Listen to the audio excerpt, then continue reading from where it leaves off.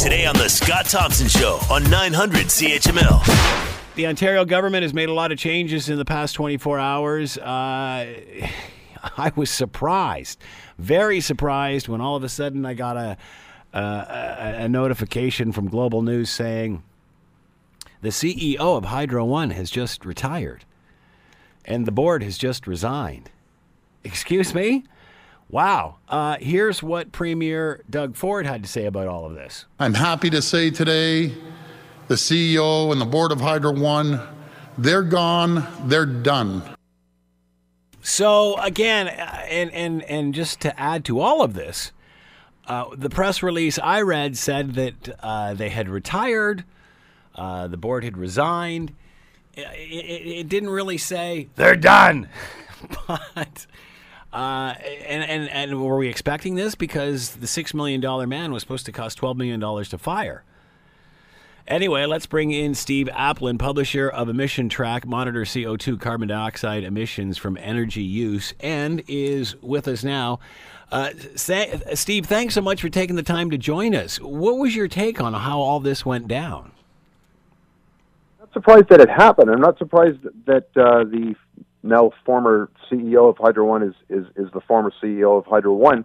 But the way that it happened, the mass sort of resignation and retirement, I thought that was a little bit interesting, and I thought that the question of what the severance that which was a source of a lot of controversy. You and I have discussed this.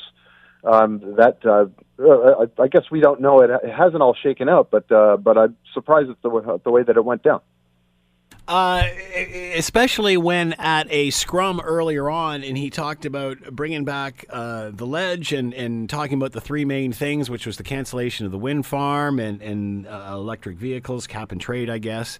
The other one was the York strike, ending the York strike. Those were sort of the three main points that they wanted to bring this back. So he was asked by reporters earlier on in the day and just kind of downplayed it all and didn't really. So it was wild that afternoon have something like this happen.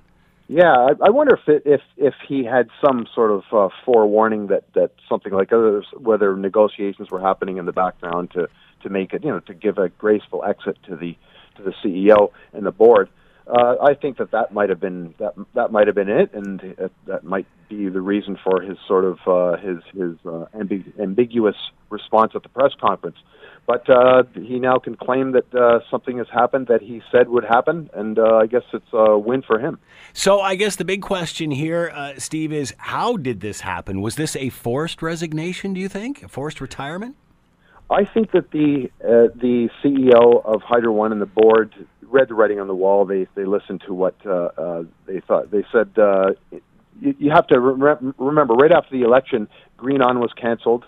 The home retrofit program, cap and trade they announced was gone immediately. They put the cancellation of that wind farm, which you mentioned, into one of their priorities. I guess they were pretty worked up about that. I think that the CEO probably and the board looked at the writing on the wall and said, "Well, we're either going to get fired, or we should, whether we can jump or we can be pushed." So I think that's they took the decision. This pretty much, I guess, the straw that broke the camel's back was when they voted themselves raises, and both Kathleen, as the Globe and Mail stated, both Kathleen Wynne and Doug Ford weren't happy about that. Nonetheless, 92% went on to vote in favor of this, which I just found astounding because the government owns 47%, but they abstained from the vote. Do we know to this day why the heck they did that? I don't know if we to be a fly on the wall would be pretty interesting. Yeah. But I think that it just worked into the general narrative that built up over the last few years that when it comes to electricity in the province, it's turned into a get-rich-quick playground for people. I'm not saying that that's what the situation was at Hydro One. There's executive compensation and all that kind of stuff. But it fed into that. But again, narrative. what you have to ask yourself, Steve, is what kind of relationship is going on between the board and the CEO of Hydro One and the provincial government that they don't even show up for the dang vote and then claim, "Oh my goodness, I'm disappointed with how they voted." Well, why didn't you show up with your majority and have a say? Exactly. Why Well, so does that? I guess where I'm going with this, Steve, does that? And I'm I'm not putting words in your mouth here, but it looks to me that the Hydro One board appeared to be as corrupt as the government was for these sorts of things to go on without even knowing what or at least putting up any sort of resistance to it. Yeah, well, it just speaks to a culture of entitlement. Let's just call it that in the all across the electricity sector. That there's those who are on the inside can make a lot of money. Yeah, it's just kind of boils down to that. Like I said, it's a very simplistic way to put it. But I mean, this is how the public, especially the people, especially Hydro One customers who are paying absolutely skyrocketing electricity bills. This is how they're looking at it, and I guess that's why Doug Ford said the things that he said on the election trail, and actually even before the campaign began. And so now we've got the situation today. Well, and here's what I find astounding, and maybe you can help me with this too. The opposition is saying firing this guy is not going to bring down your electricity rate one iota, meaning that the only concern here is his salary and not this attitude or change in culture that we've been just talking about. How is that not going to bring down rates? We're not talking about the guy's remuneration. We're talking about the culture and the effect it has on the economy. Yeah, that's an excellent question, because there's another aspect of this. The opposition also didn't like the cancellation of that wind farm, and that wind farm is getting to what we're talking about, driving down rates. I think that's a pretty strong signal, and the government was quite adamant about that one particular wind power project, and there are really good reasons behind that. And I think that is kind of a harbinger, the cancellation of that project and the cancellation of Green On and the scrapping of cap and trade, et cetera, are a harbinger of a fairly wholesale realignment of the electricity sector away from this ideology that we saw under the Liberals, and towards hopefully, in my hope is towards a little bit more rationality when it comes to electricity planning and pricing and that kind of stuff, because that seemed to have been abandoned under the former government, unfortunately. So for the opposition, sorry to cut you off. I just want to finish the thought. The opposition is against the cancellation of the wind project, saying this is the gas plant scandal all over again. It's not the gas plant scandal all over again. It's similar in that it's the cancellation for political reasons of a contract, but it's of a certain type of contract that I don't think the NDP themselves would have done. And I think that in opposing this, they're saying we should have a baked-in 20-year contract for overpriced, unreliable power. I think that that's kind of how this is all shaking out, and I think that the current government is going to take a really hard look at that, all across that sector, because we've got what about pricing. What about the chatter that this is going to cost $100 million to kill this one contract, this one wind farm contract alone? It's all speculation at this point, but I mean, we may have to pay something. There's a really good question about why was this rushed through to a notice to proceed, during the election campaign and after the election, when it should have been known at the IESO, which administers this stuff, that the current government is not friendly to that kind of technology. And that they're going to be taking really decisive steps, or they say they're going to be taking decisive steps to reduce the cost of electricity, and this is one of the aspects of high electricity costs.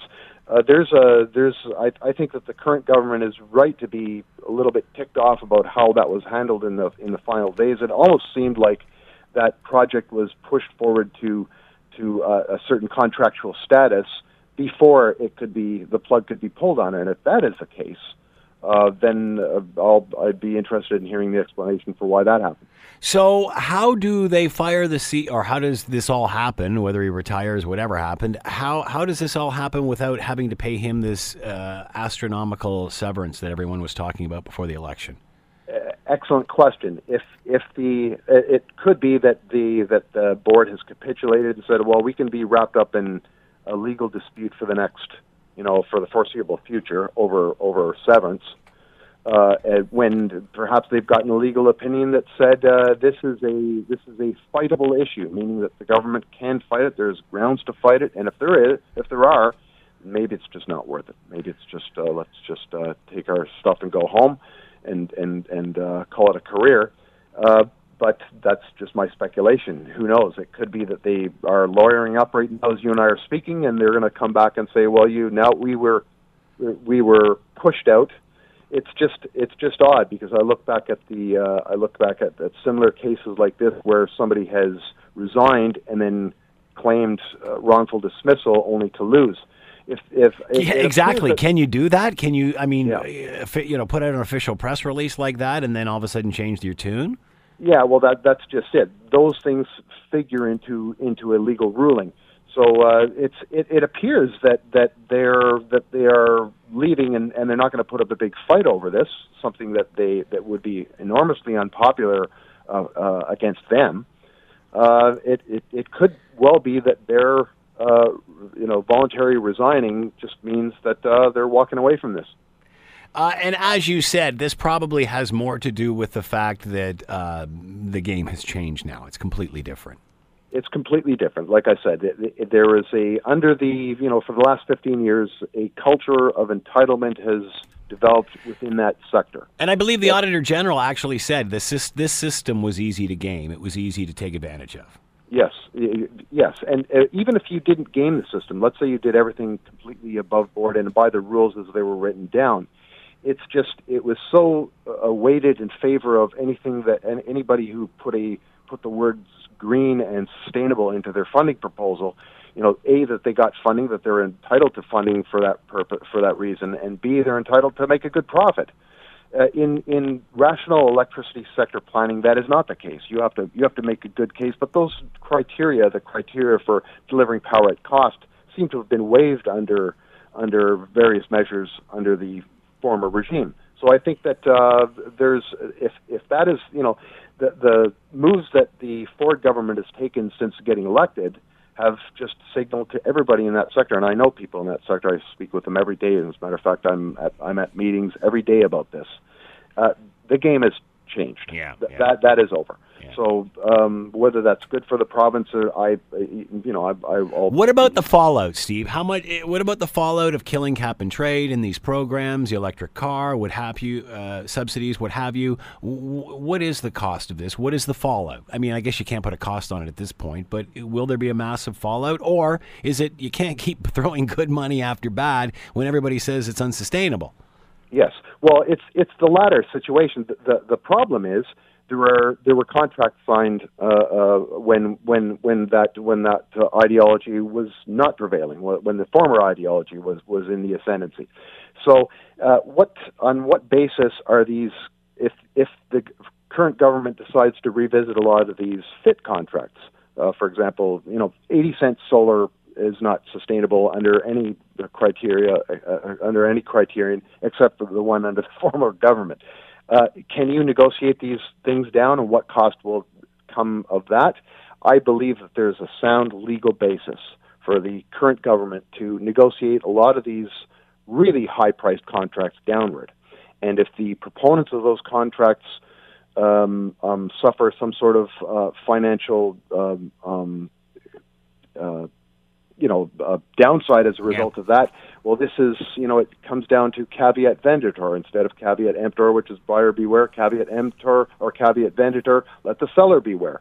You're selling into a system that is favored by a government that has been elected. And we have elections in this province. Another government could come in that doesn't agree with it. Well, that has happened. So it's really interesting to see. It'll be very interesting to see what happens going forward. Steve Applin has been with us, publisher of Emission Track, which monitors CO2, carbon dioxide emissions from energy use. Steve, as always, thank you for the time. Much appreciated. My pleasure, Scott. Thanks for having me again.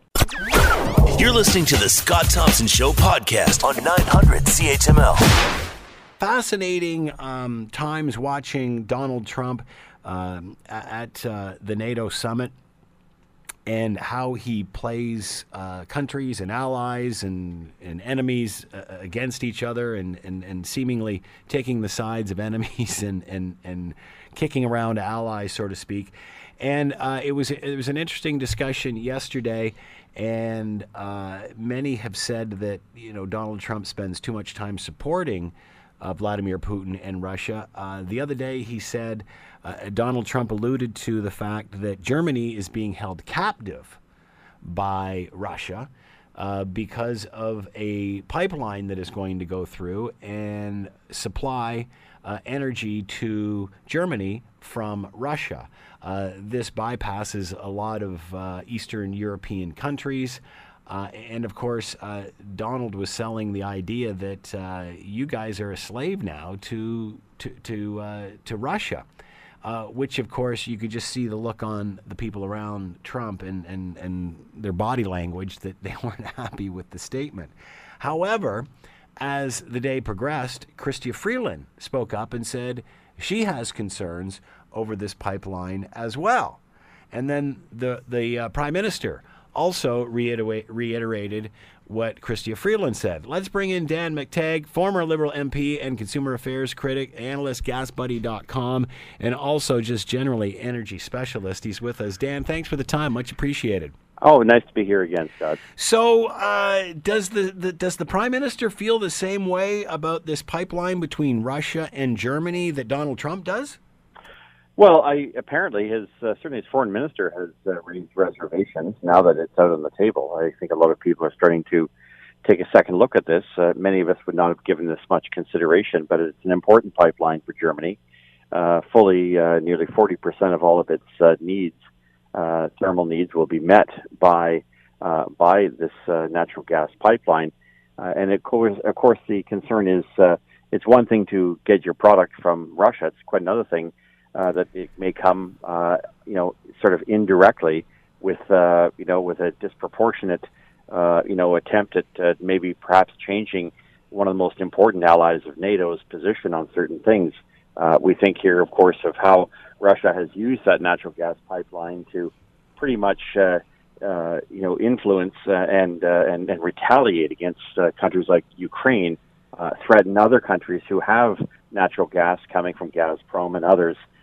So it is more than just supplying a market in a critical need with cleaner energy as Germany moves away from an attempt to try to stop the proliferation of its coal generation as well as nuclear. So the options, I think, become a little bit more in focus when one thinks, for instance, of the importance of a country like Germany saying or not saying things about things like, for instance, the invasion and takeover of Crimea. It's not outside of the realm of discussion, but I think many of us were surprised at the muted response, among other things, by Germany. Could this have had anything to do with the fact that it's going to rely more heavily and more intensely on Russia for a good amount of its energy? Well, I mean, what the heck here, Dan? Trump loves Russia. Why shouldn't Germany? Let's not go down that road. All right. We can get an investigation going there as well, and we can go on and on and on, and I can deny. So what is the significance of this pipeline to Germany? Some have said that it's only a very small portion of their needs. Yeah, no, it's about 30% to 40%. And it, of course, once a pipeline is in, you can use it for more things than simply, heating homes. It's used high end for styrenes. It's used for industrial purposes. To transform, raw materials into higher value-added goods, ethanes and pentanes and all these other byproducts and even condensates of natural gas have extreme value for anybody who has it and can use it to process more upscale products. And Germany, of course, is no stranger to industrialization and to being able to provide higher value added to the rest of the world. So it needs this as an important element in its economy. And of course, it is unfortunately extremely dependent, given that it does not have its own natural gas reserves, on Russia to be able to access fuel for its emerging and strengthening industrial needs. So what do you think the point was of Donald Trump bringing this up now? You had said earlier that this was largely going unnoticed. Nobody was really even talking about this. Yeah. Why would Donald Trump focus on this now? I don't know. There's the bull in China shop approach that the president is well known for taking. Knock everything over, get things talking, get people talking about it. Is this a distraction, do you think? Well, I don't know if it was a distraction as much as it was pinpointing things that I think the world was really not taking into consideration. And it's clear that with Canada signaling today that it also has concerns about this pipeline, that it wasn't just sort of something he did on a lark. It actually raised something that many of us may not have given much thought to up until he actually raised it. So I'm not, give credit where credit is due. We may not like the way in which he's approaching it, but it certainly is raising things that I think in the long run have legitimacy and questions that must be asked. You bring up a valid point there. How is this being received? How is this information? Because, of course, if you can see the body language in the room there when this discussion was going on, it was, oh, my goodness. That being said, how is this being received? I mean, is there any credibility here? Well, I think there's a bigger issue here, and that's the question of, wanting to have cleaner energy, wanting to move to less reliance on intense, high emissions fossil fuels. And, natural gas is a fossil fuel, but it is by far and away less invasive and certainly doesn't have the emissions that other things like coal might have, and certainly doesn't have the concern about what you do with spent rods and other things with nuclear. So there is, perhaps a sharpening of the focus here in allowing us to sort of have that discussion about if we need natural gas, who's providing it, and what are the underlying indirect conditions for obtaining it, and can that gas, once that natural gas takes a foothold and you need it and your economy becomes ultimately dependent on it, since you can't produce your own, what if they decide to turn off the taps and, as it were, OPEC you? So, Vladimir Putin must be loving this because once again he's creating he's creating distrust among what were once allies. Is this further splintering NATO countries? Is this further splintering the West? Well, I think he's certainly using his prowess, his energy to achieve just that. I mean, proximity to Europe is pretty significant. It has untapped reserves of natural gas. It's not like Canada can send over products. We can't even get a pipeline built in this country without opposition. And LNG is still a long way away. That being, of course, where you can take natural gas, compress it, turn it to liquid form, ship it halfway around the world, and then deliver it. There's no doubt that natural gas is the fuel of the future. And beyond anything else, it is going to continue to become more important for most economies, especially in circumstances where you see, as you do now, the need for transition from more intense emissions to less intense fuels that provide less emissions. And that I think has a huge political and economic consequences for all countries that are dependent on countries like Russia, which has a reputation for, not exactly being great when it comes to either human rights or, for that matter, when it comes to proliferation of its own ideologies and perspectives. So what is the solution here, Dan? How do you balance an open market, selling your stuff, buying your stuff, what have you, and have control as well, or worry you're giving up too much control? Yeah, I think you have to take all these things into consideration. And up until yesterday, I don't think many, including those in Germany, may have given much thought to the consequence of doing a deal with Vladimir Putin.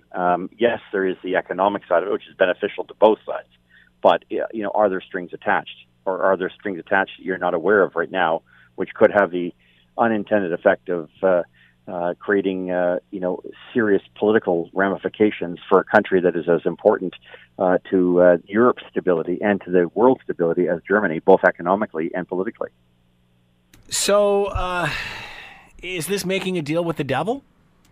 Well, I think it certainly wasn't planned to be that way, but I think it's probably created an environment that will cause Germany to think twice about proceeding. And I think in that context, there may be Germany may pursue other avenues. But again, it's up against the wall. You have a very strong environmental component in Germany that doesn't want coal, doesn't want fossil fuels, that is eschewing diesel, gasoline, everything else. So what's the next bet? What's your next step? Well, unless it's natural gas, you really haven't got many steps or other alternatives. And I think that's what's at play here. So what happens next? Where does this go from here? That's a good question. I think it will open up everyone's eyes wide open to the reality that deals are being done. So does Donald Trump look good here, or is this just another distraction? I think he looks a lot better than he did when he first raised it. I think people thought he was being a bit of a dirt disturber, and it turns out he wasn't. And I think that's probably one of the strengths that comes out of this, is that by raising the question, there are some out there who've taken the time, including our own government, to potentially suggest that there is grounds for concern, and that grounds for concern has much greater ramifications for the world order or the security of the world in an environment where you have a country that is a wanton, abuser of territorial rights among nations. Crimea being the best example. You just walk in, grab what you think is yours, take half of Ukraine. You don't like your political dissidents, poison them. I mean, this may not be the old USSR, but it certainly has all the makings of what we once considered a country that is very much an oligarchy. So how would Putin react to what Trump has said in regard to Germany being captive to Russia? Or is it, everybody's accusing Trump and Putin of having a bromance, so this makes it look like, well, I'm being tough on Russia too?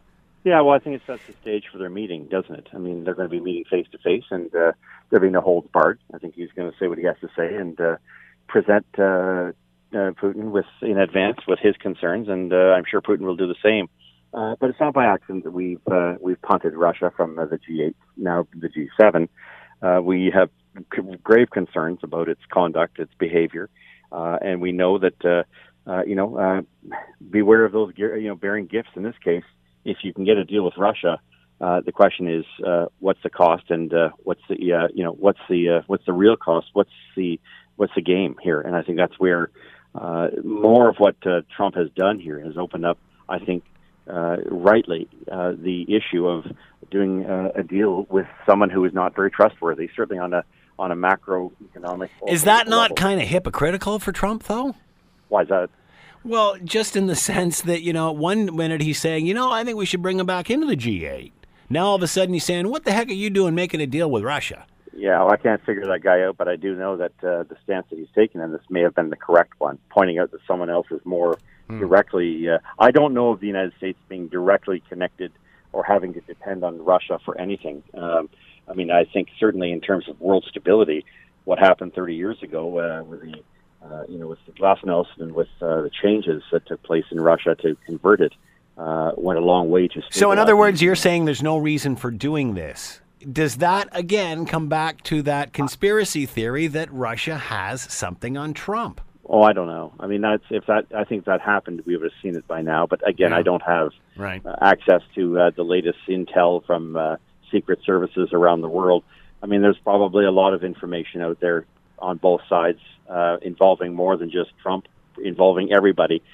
Who knows how far the tentacles have gone? I mean, we've asked our ambassador, or Russian ambassador, to leave. It's not unusual that we do this when we have concerns about security or breach of protocols, and it's not unusual for a country like the United States or Canada to raise concerns about alliances with other countries, while at the same time, entertaining. Concerns about such moves being hypocritical. That's what we call diplomacy. Have we got to the point where everyone is out for themselves now, Dan, or were they always that way? Now it's just out in the open? I think this thing has to be seen as a one-off. I mean, there's many things that Trump is going to say and do that would be seen as, part of a bigger picture. I don't think it is. I think this is one area where he's just picked on and said this is advice and intelligence that was given him by the State Department. Normally it's done behind scenes, or, there's what we call a pull-aside, or you discuss these matters on the margins. Those are kind of diplomatic, techie language. But the reality here is that I think all Trump has done is made it more guttural, made it more pedestrian, and said, here's what it is.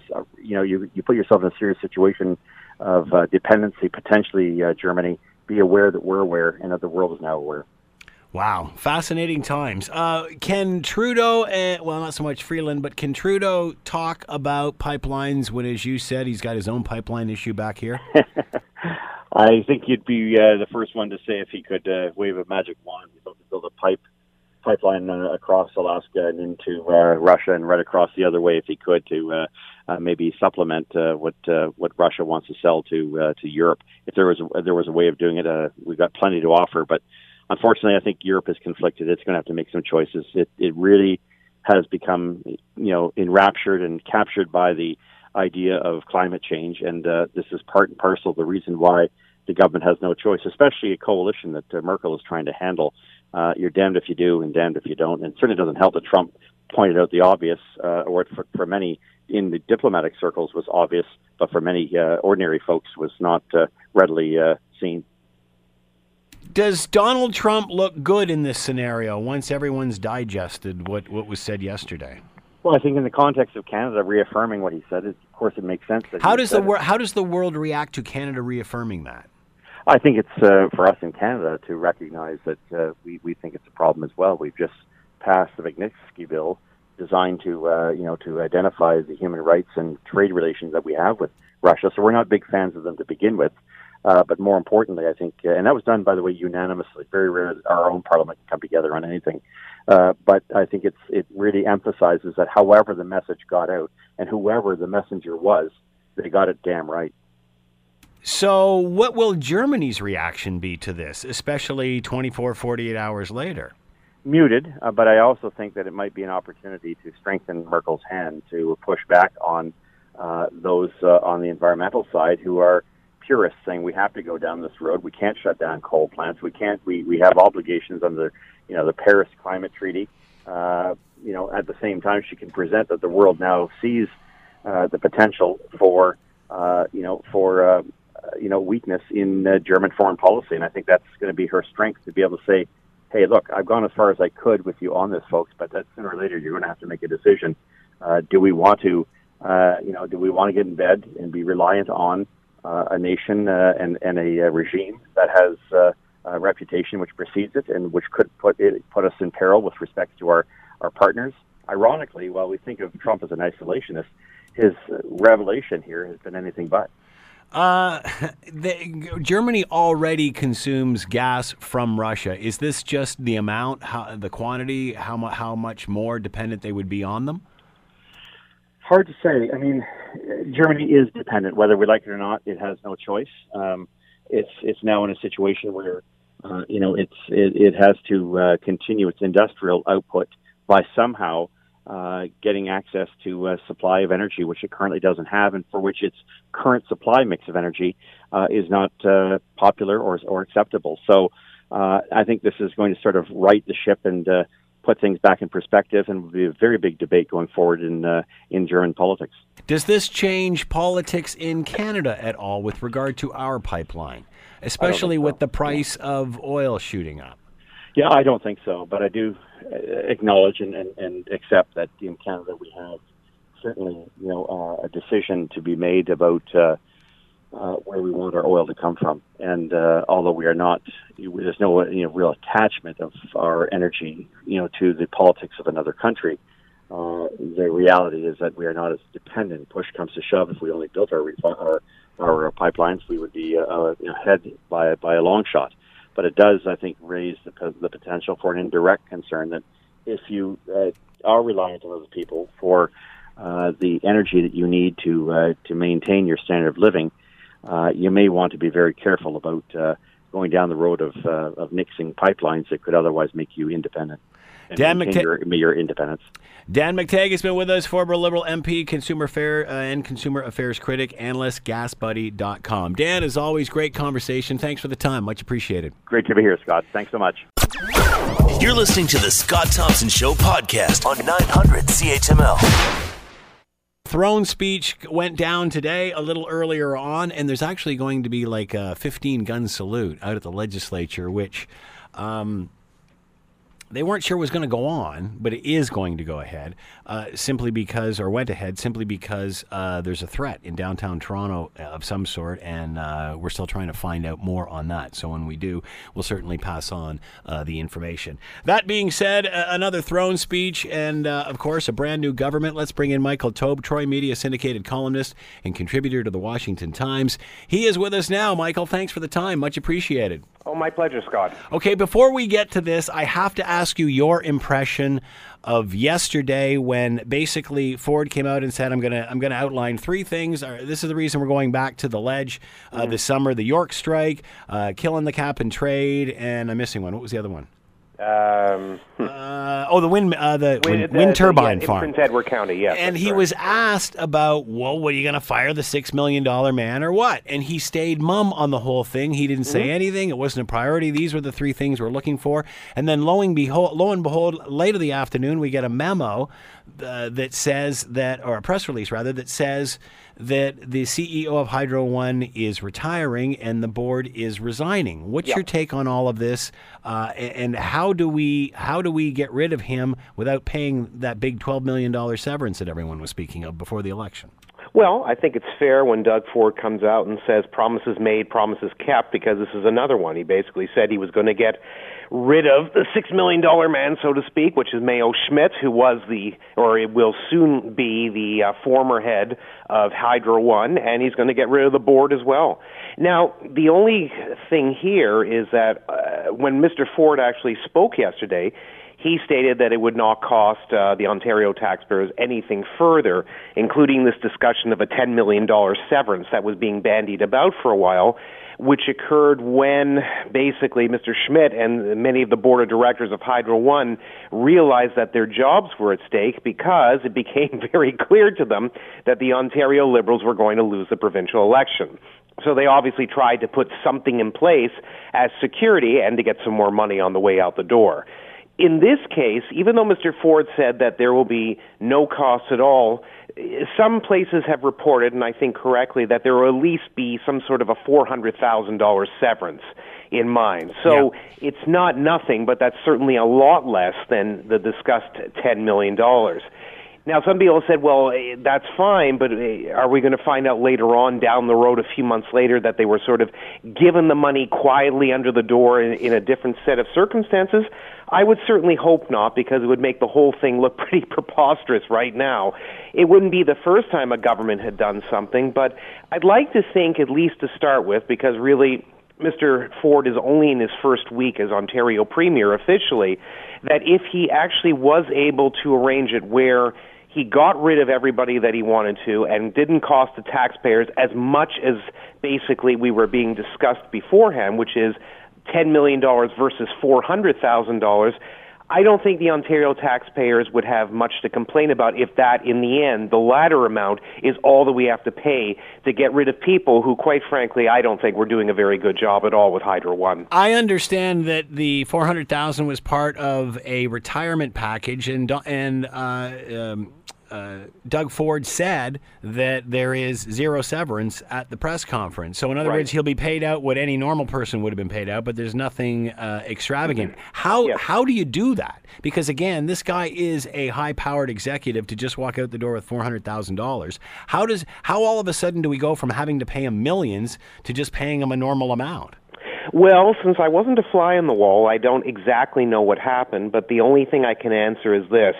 You're absolutely right that Mr. Schmidt would obviously try to not only ensure that he got the best deal possible for himself when he first took the job, he's also going to ensure that he has the best deal possible when he leaves the job at the same time. Mm-hmm. And you're right, obviously he has high-priced lawyers or a strong legal team behind him, and that would obviously benefit his case.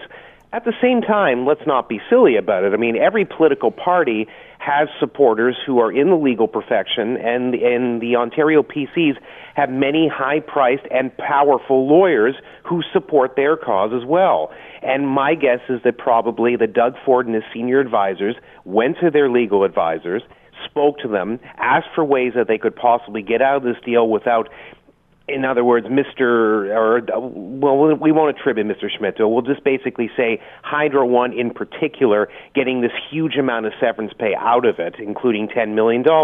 How do we basically rectify the situation where the Ontario taxpayers are only going to have to spend, as you say, this little tiny portion for retirement, which is what anybody else in his position would get, and not have to be on not holding the purse, so to speak, with everything else? My guess is that they found a way. I don't know exactly, unfortunately. Do you think we'll ever know? Do you think we'll ever know?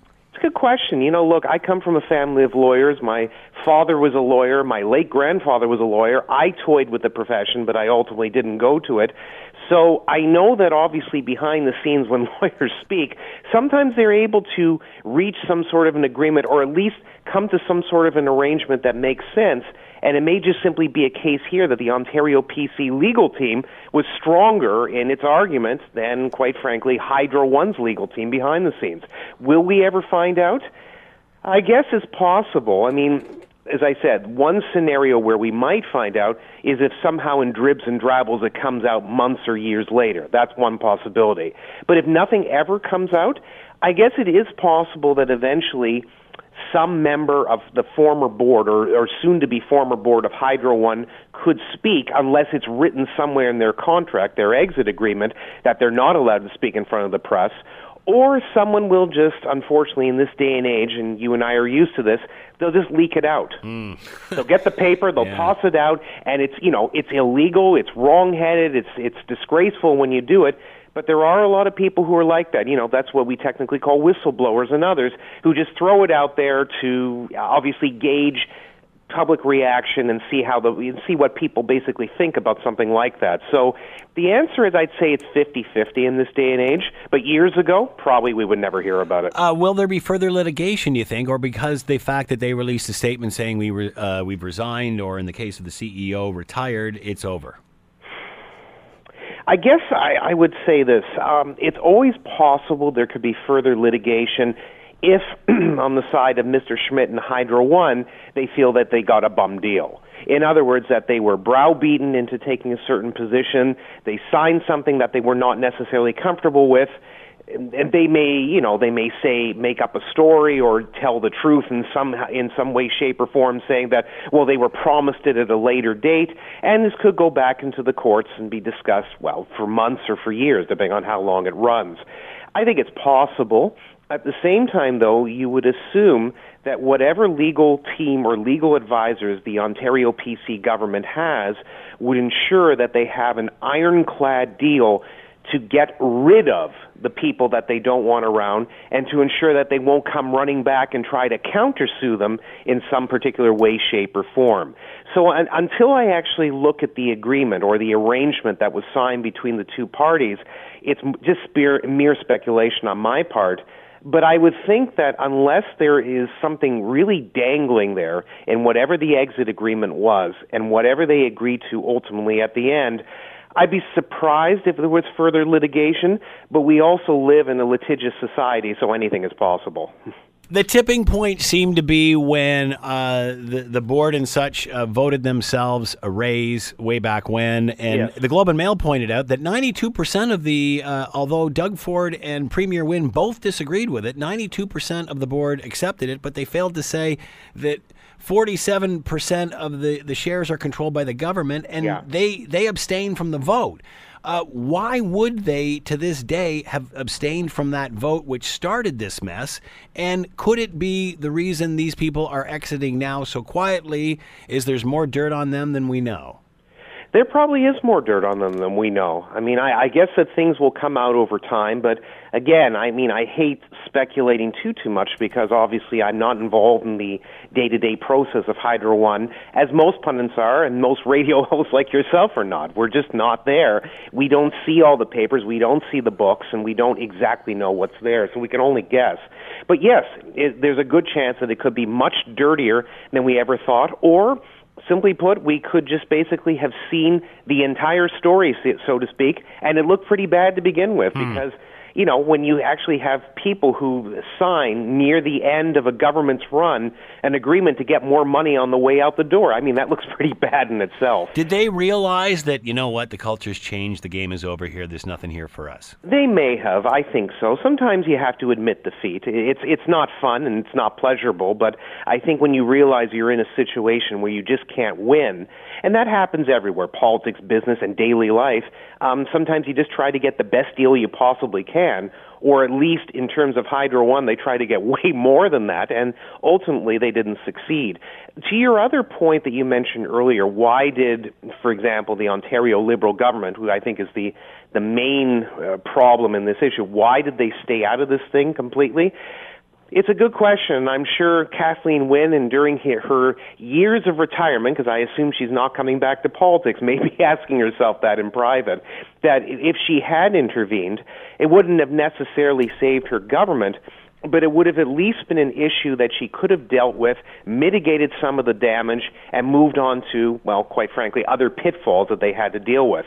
This just sort of was an extra cherry or on top of the sundae, so to speak, that was very easy for not just the Ontario PCs, but also Andrea Horwath and the Ontario NDP to go after on a regular basis, because it was just like a carrot. It was just dangling out there, and it was easy to attack. And you know, when you really look at it, I mean, hindsight is always 20/20. When you think about what Kathleen Wynne did and could have done better, I think, quite frankly, a lot of people, including Miss Wynne and her senior staffers and even her junior staffers, may look at this issue and say, you know what, we should have done something, we should have fought against it, and we should have made our argument more clearly, or and perhaps more loudly. even show up for the dang vote. Well, I mean, come on. Yeah, and that I mean, I don't understand. And again, you know, I'm the commentator, so I'll say it. To me, it appeared like the two were in bed together. Why would you just sit back and let this happen? And you know, it's interesting when we hear people say in opposition that, you know, firing the CEO of Hydro One won't save us anything on our electricity bills. Mm-hmm. How can you say that? And you know, maybe his wage won't, but how can you point to this and say that the attitude certainly needs to change? The only reasoning I have, and obviously I can't enter the former Liberal government's minds, is they probably felt that they had made the commitment to sell off 53% of Ontario Hydro. They had to stand behind their 47%, so to speak. They didn't perceive themselves as being the majority shareholder, even though in terms of total assets they still are. This province still is. And I think also they probably wanted to wash their hands of a dirty situation. They realized how terrible this was. They realized that, you know, by the board making these sorts of decisions, especially with the taxpayers' money, it could really hit them.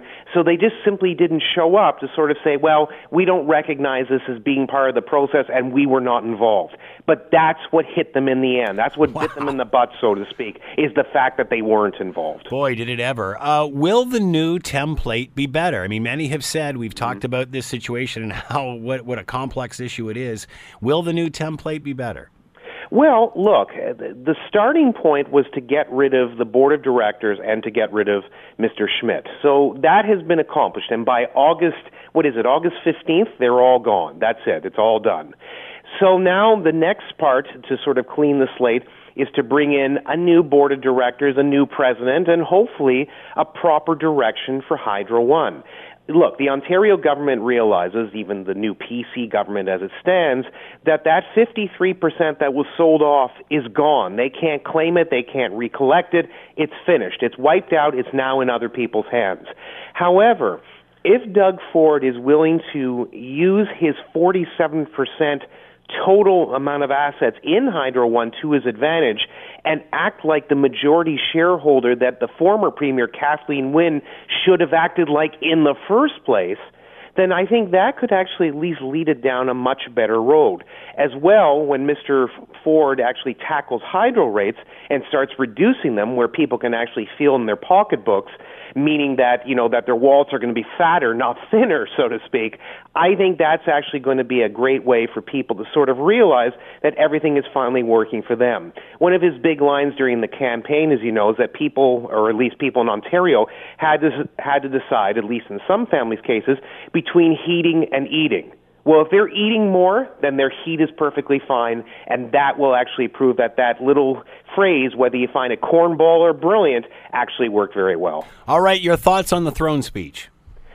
Not bad. I thought that it was good overall. I mean, obviously, this is, as people know, the Lieutenant Governor of Ontario is the one who gives a throne speech. Mm-hmm. It's actually not Ontario Premier Doug Ford.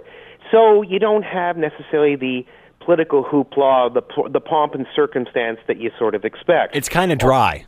It was kind of dry, although you have to give at least the PC caucus a little bit of credit, and I know that a lot of traditionalists are going to be irritated at me in saying this if they ever hear it, but I like the fact that they actually applauded certain things that the Lieutenant Governor basically said in her speech on behalf of the government, like it was the government, quote-unquote, giving the speech. In other words, Mr. Ford actually giving it, even though he doesn't, right. Or his finance minister, Vic Fedeli, who didn't. And I know that that's obviously against tradition. You're supposed to remain quiet and in your seats when it happened. But I think there was a little bit of a populist element to it, that they were happy, euphoric that things were changing in Ontario, so they wanted to express their pleasure, although Ms. Dowdeswell, the Lieutenant Governor General, was obviously basically expressing her displeasure by being interrupted on a regular basis. But I think that sort of mechanism, or at least that sort of presentation, added something to it, even if you didn't necessarily like it. But in terms of the highlights, pretty good. I mean, I think a lot of things that, Doug Ford had discussed before were right in there. Tax relief to different people in Ontario, parents, small business, the working poor.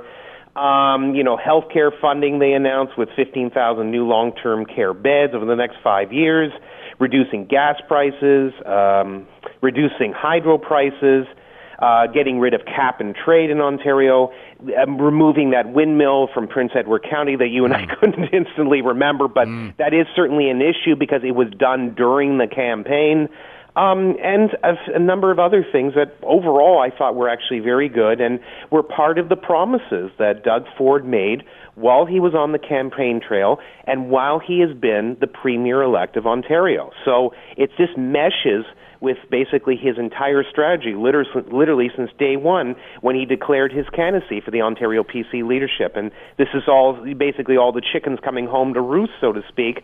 And now the trick is everything has been announced. The agenda has been laid out. We now know where the PC government is going to go for the next little while. Now they have to produce. And if they can, that's to their benefit. How long do they keep the summer session going? When do they shut it down and resume in the fall?